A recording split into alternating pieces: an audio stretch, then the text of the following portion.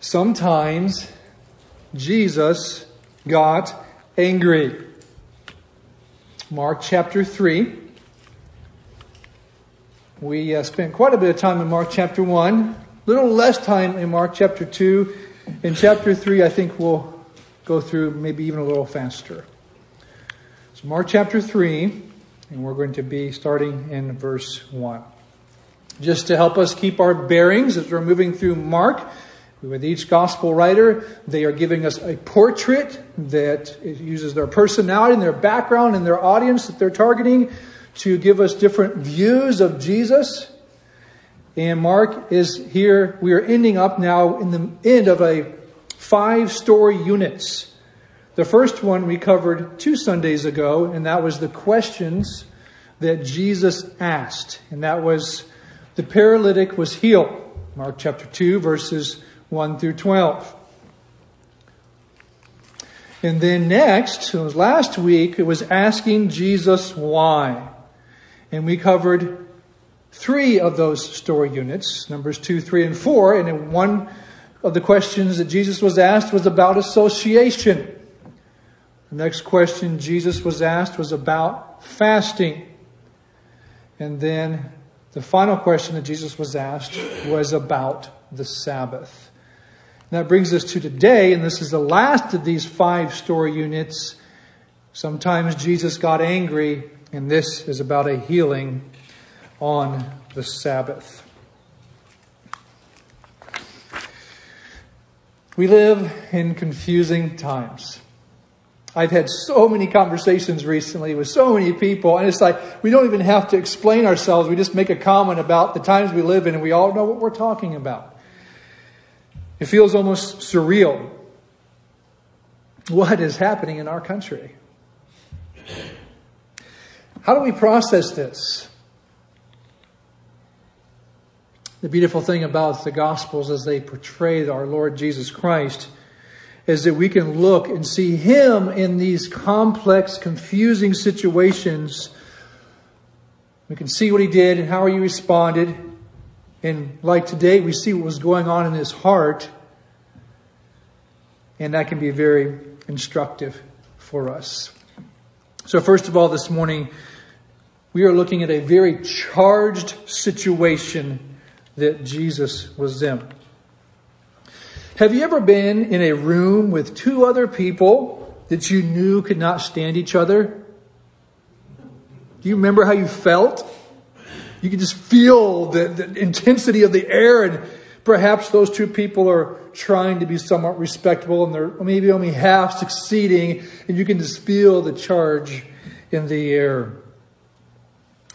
I remember in high school, a couple situations where fights suddenly broke out, and I was close by, and all of a sudden you went from a normal atmosphere to an atmosphere that was electric. There was shouting, there was smacking of flesh, and teachers running and scrambling, trying to get in between folks. Charged atmospheres. Seems like, although most of us, if not all of us, weren't directly in the situations, it seems like in 2020, at least every other month, there was another charged situation. And although we may not have been there physically, we get the feeling of the electricity of the situation through the media reports that we consume. And today we are observing Jesus in a charged atmosphere. The tension had been mounting as we've looked at these 5-story units. Each time the situation is getting a little bit more charged. So let's look then at Mark chapter 3 in verse 1.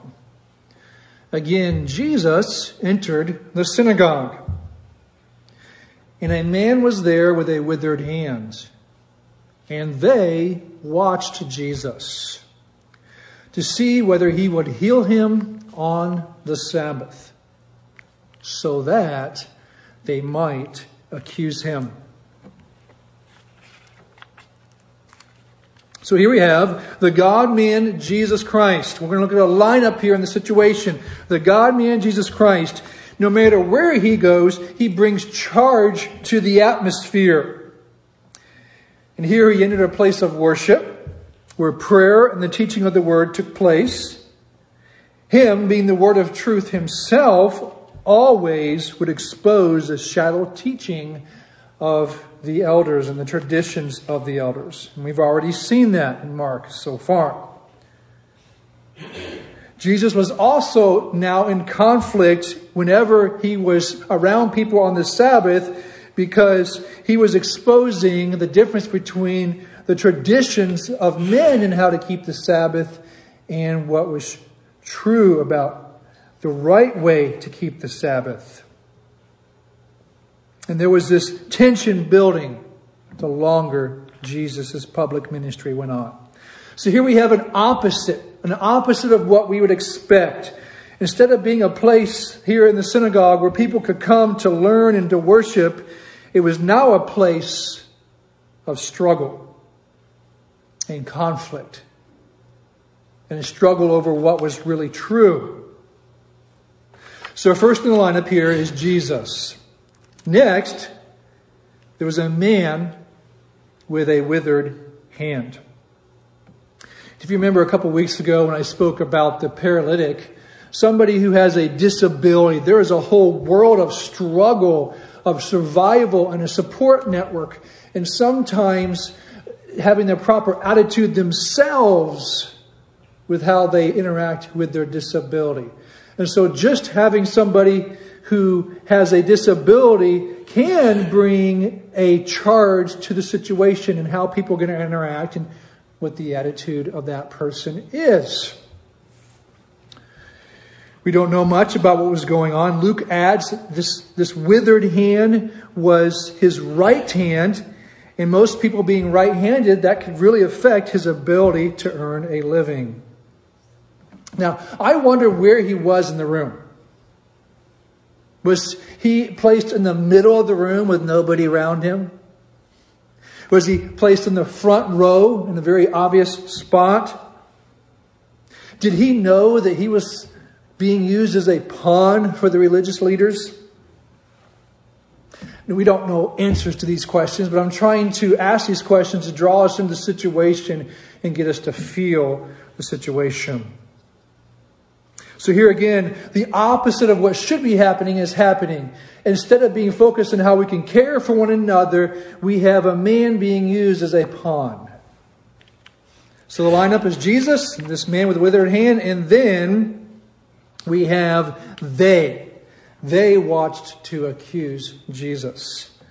They being the religious leaders.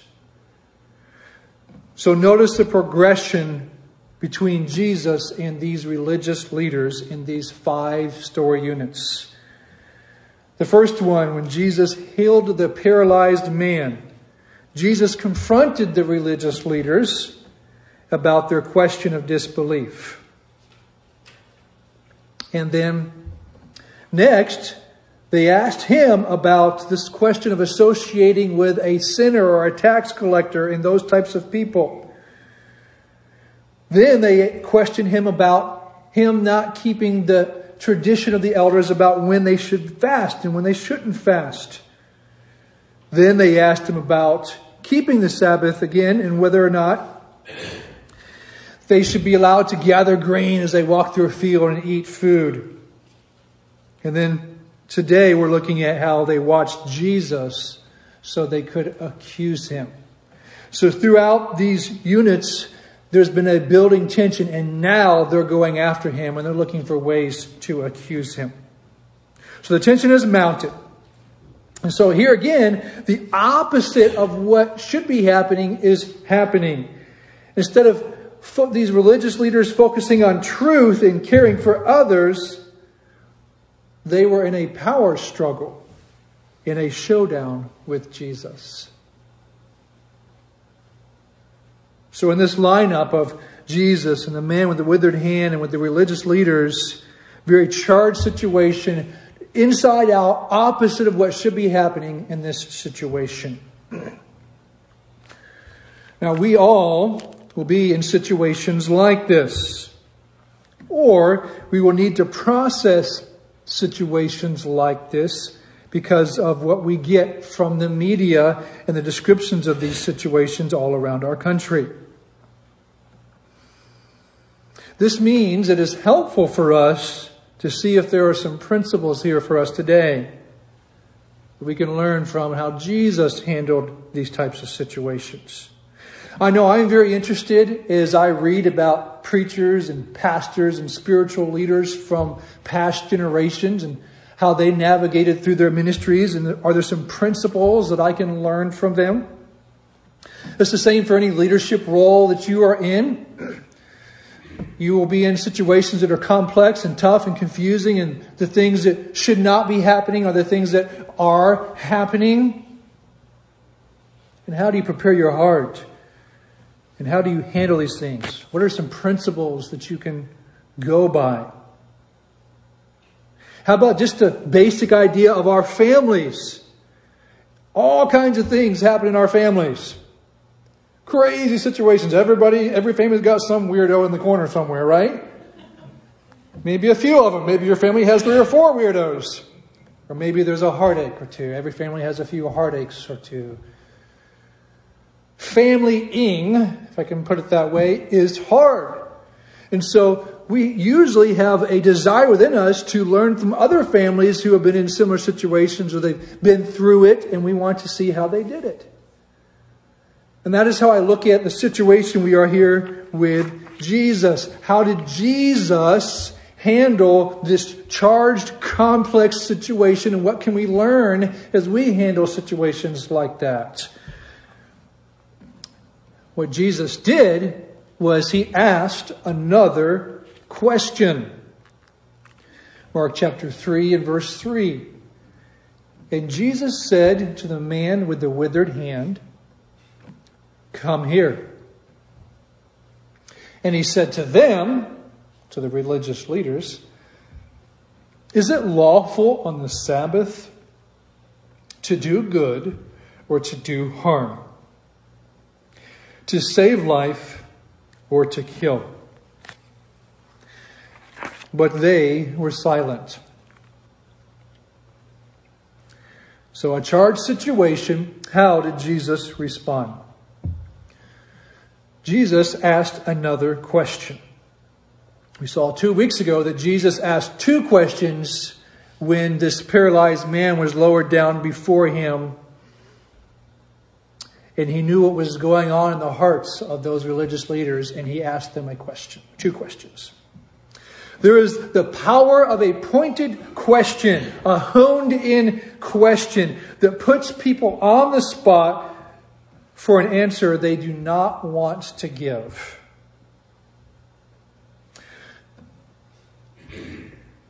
In this charged situation, Jesus did not back down. Jesus did not avoid the conflict. Being the God-man, Jesus Christ, he knew exactly what was going on in every way in everybody's hearts, and he chose to give attention to the situation and to confront it head on, and in this case, with a question. He drew their attention to the core issue with this question. Don't miss this. This is an amazing capacity here, and in a charged, electrifying, tense situation, to have the bearings to ask a pointed, well-formed question at the heart of the issue of the situation. Now, I know Jesus was the God-man, but let's be amazed at the God-man and what he did. And let's see what we can learn. The ability to keep your mental and emotional balance in a situation the way Jesus did is a wow. So let's look at how we can respond. Number 1, if you need space for healing, make sure you take it. Now, this might be unexpected for me to say that, but that you need to understand where you are in life right now. And if you are in a spot where you need healing, You need to be very careful how you engage charged situations. You need to have the wisdom as well as get the feedback from others who love you and are caring for you and helping you to understand where you are in life. And if you are in a time of damage and hurt and trying to heal, be very careful how you are interacting with toxic situations. But next, you get your inner strength through your walk with the Lord and a healthy relationship with His church. Now, we're talking Christianity 101. I know that. But let's move beyond what we know and what I know to the reality of often how we live our lives. Many Christians, either through their immaturity or through their disobedience, are continually failing to make sure they're in a regular communion, a rich relationship with God through His Word, through prayer, and then through a healthy relationship with a Bible-centered church. There are many Christians who they do their church thing, but they don't have a healthy relationship with their church. A part of being strong and strengthened in the ability to interact with these dynamic, complex, intense situations comes through a proper relationship with God and His people and His body, the church.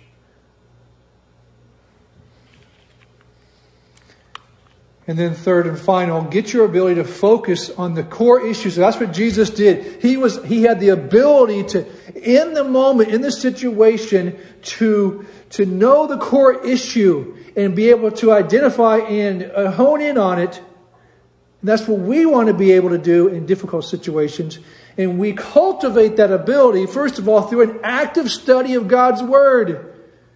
If you're not a computer user or a smartphone user, you need to know how to use Strong's and Young's Concordance. Get in there and grab it. Or Vine's Expository Dictionary of Words. Grab your study Bible and know the notes in your study Bible. You can be strengthened in your ability to hone in on core issues through iron sharpening iron from fellow Christians. When was the last time you got into a good, deep, rich, meaty conversation with one of your fellow believers? Does that happen once a month? Does it happen once every 2 months? Does it happen once a week? I'm not going to tell you how much. It should happen. That's between you and the Lord. But it should be a reality that happens in your life on a regular basis. And then finally, a steady diet of Bible-centered preaching. We live in an age where access to Bible-centered preaching is unparalleled. Amazing. Yet, I think we also live in a time when people accessing Bible-centered preaching is almost at an all-time low.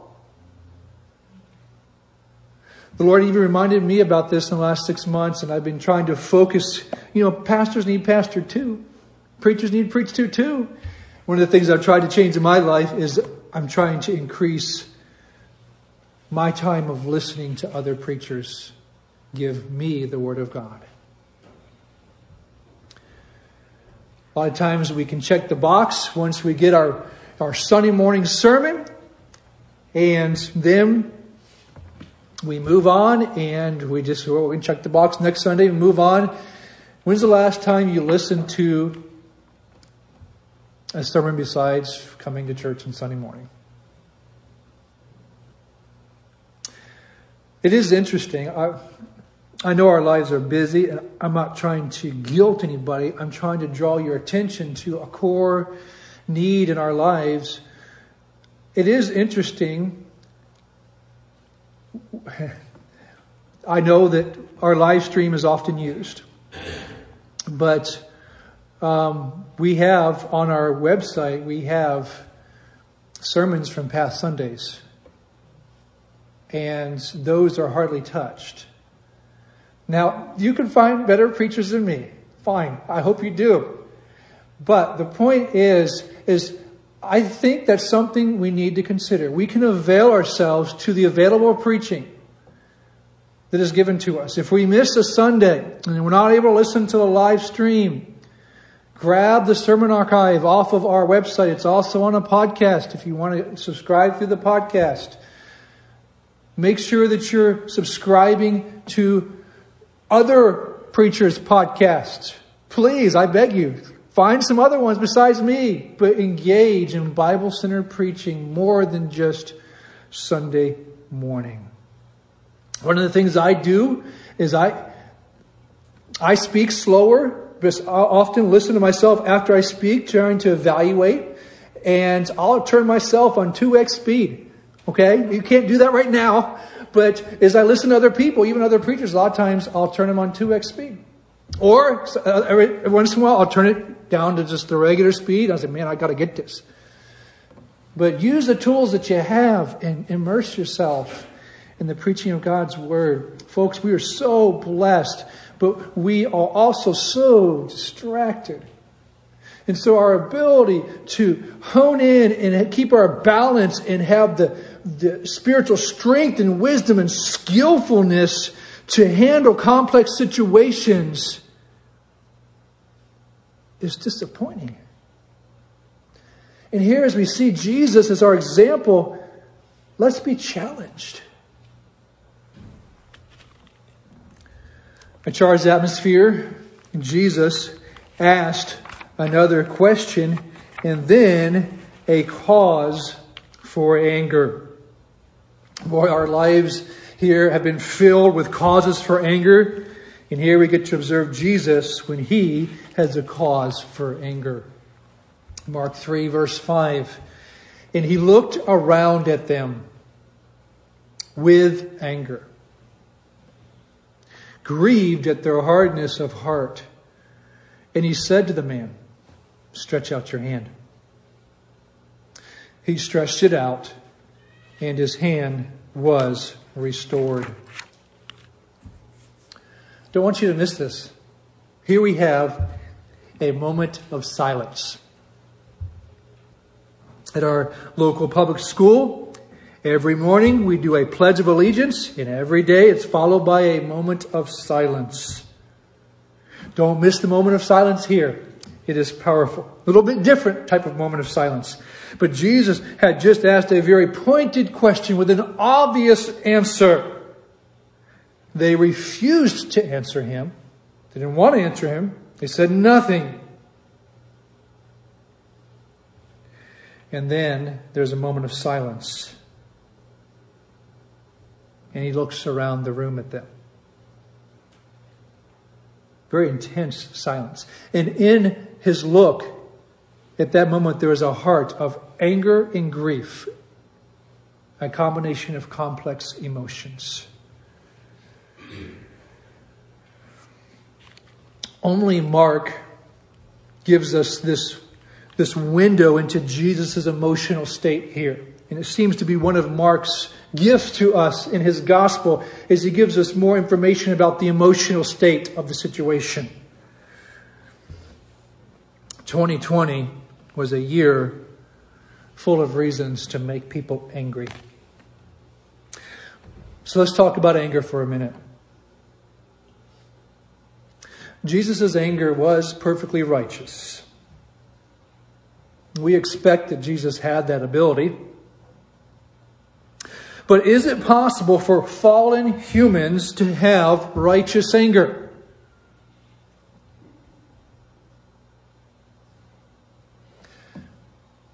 We talked about this a few months ago when we were in between series.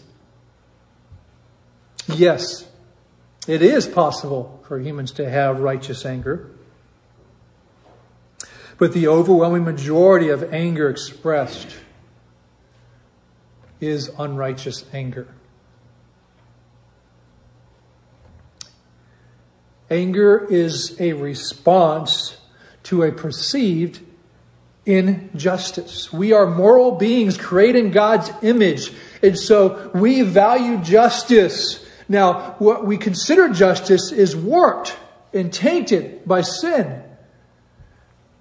But we are guaranteed to have dispositions of anger, expressions of anger, because our sense of justice is going to be messed with at one time or another, be offended, crossed.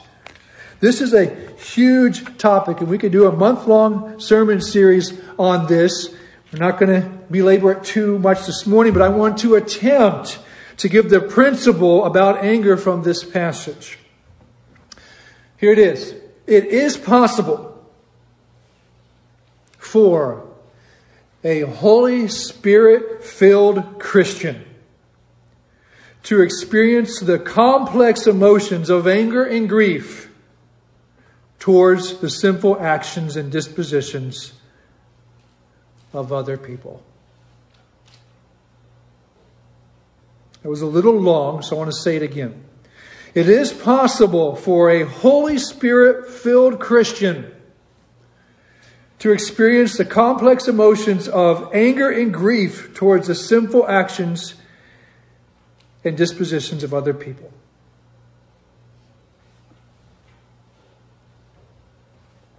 Let me tell you something embarrassing. Every week there are complex situations in our home when I express unrighteous anger. I think you already knew that. Well, my kids are angels, okay? My wife's an angel.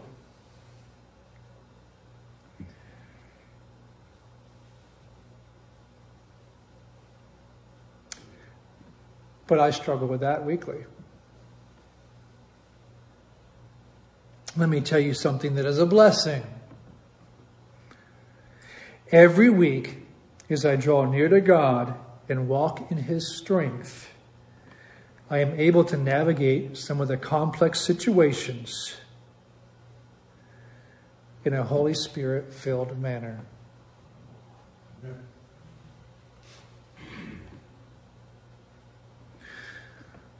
A Christian, if they truly are a Christian, many folks name the name, a Christian who spends most of their days living in their own strength will not be able to face these complex, charged situations of life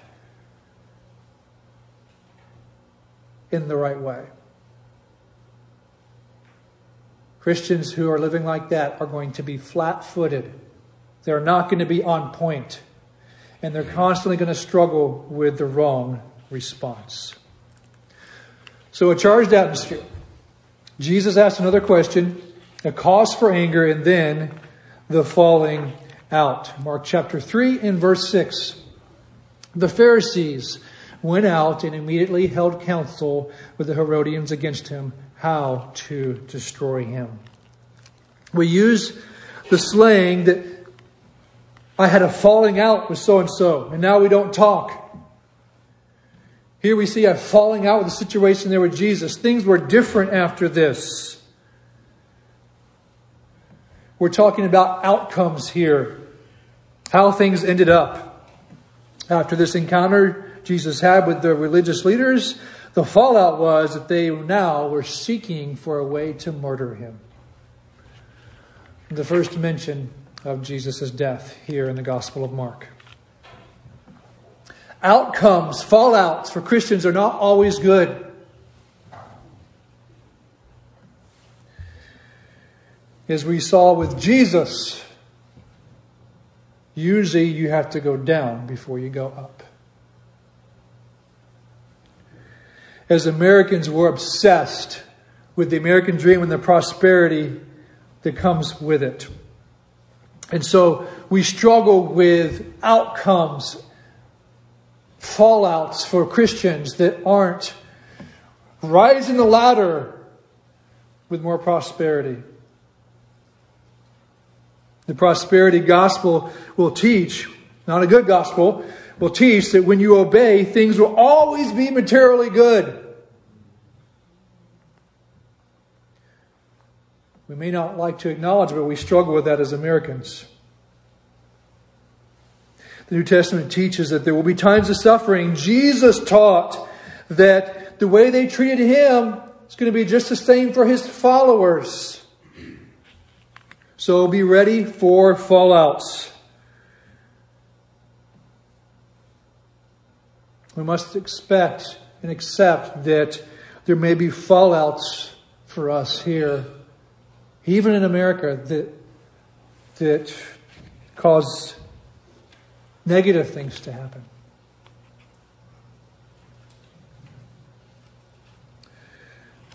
The hardest thing for us as America to accept is what Jesus taught about following Him. If any man will follow after me, let him deny himself, take up his suffering, murderous, bloody cross, and then follow me.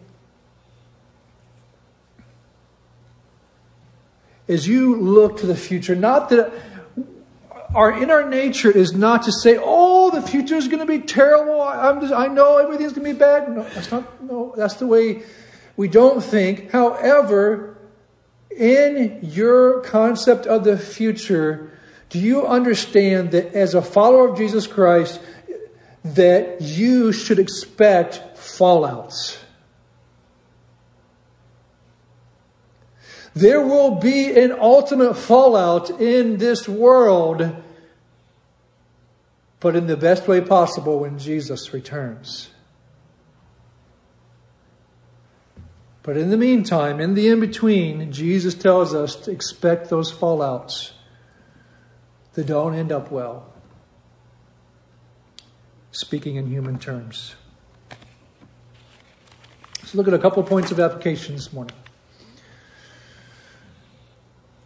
Are you spiritually flat-footed? Flat-footed term especially used either in boxing or in sports. Somebody who's on their toes, they're ready to go, they're ready to move at any point. And when something happens, they're not caught. Just, we give Jonathan a hard time because he's always this off, not paying attention. And you tell him to do something and it just totally goes by him. Now, he probably gets that from me. I get it. But, somebody who is on their toes, they're ready to go, they're ready to pivot, move at any moment, and they know how to move the right way whenever comes at them.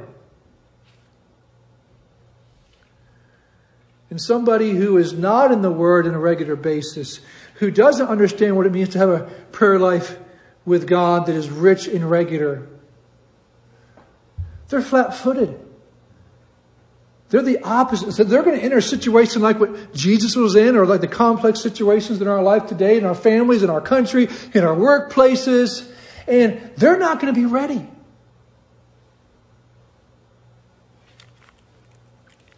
Number 2, how are you processing your anger? It's funny, but it's not.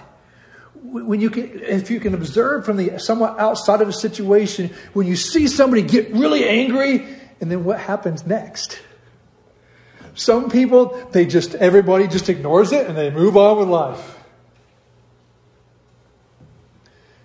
That's kind of the funnier one. It's like, really? You're just going to do that? You're just not going to talk about it and move on? The thing that's not so funny is when you can just see the devastation and the hurt and the fighting back and forth. How are you evaluating your anger? Don't act like you don't have anger.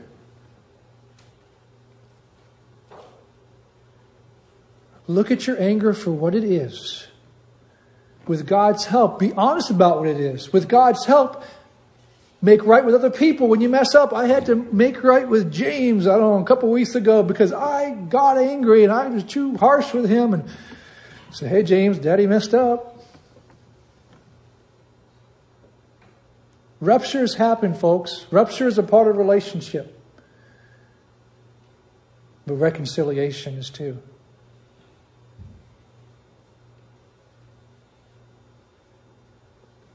Be honest about your anger.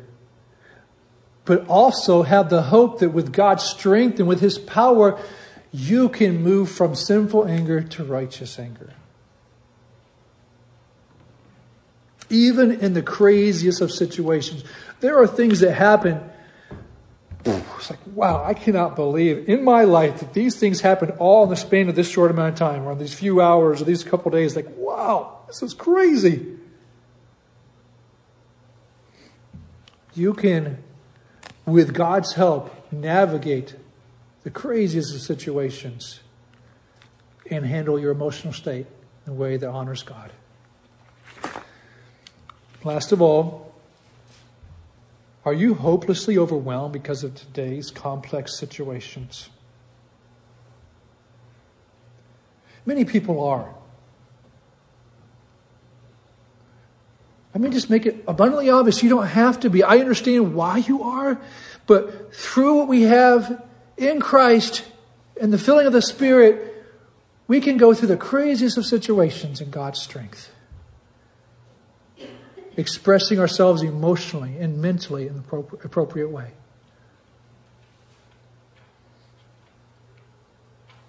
Let me challenge you also not to be self-righteous. You're not always going to be able to, through your own maturity and wisdom that you perhaps have gained over the years, do it right.